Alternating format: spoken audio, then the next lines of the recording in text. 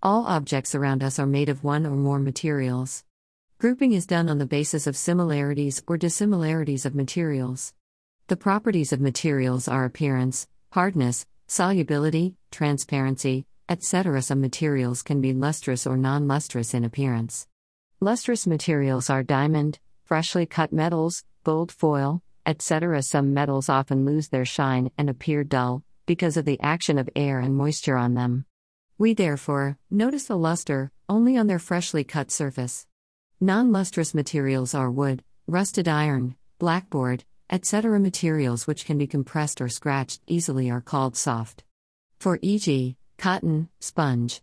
Materials which are difficult to compress are called hard.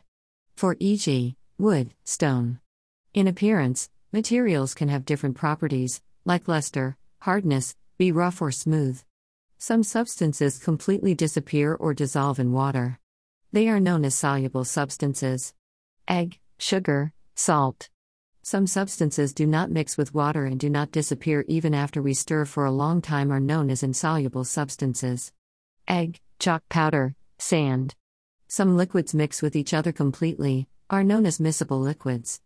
Egg, chocolate syrup with milk. Some liquids do not mix with each other and form a separate layer, are known as immiscible liquids. Egg, oil and water. Water plays an important role in the functioning of our body because it can dissolve a large number of substances. Those substances or materials, through which things can be seen clearly, are called transparent. Egg, clean water, plain glass. Some materials through which you are not able to see. These materials are called opaque.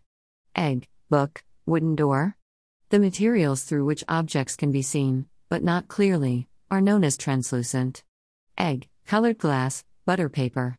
We often group materials for our convenience. Dividing materials in groups makes it convenient to study their properties and also observe any patterns in these properties.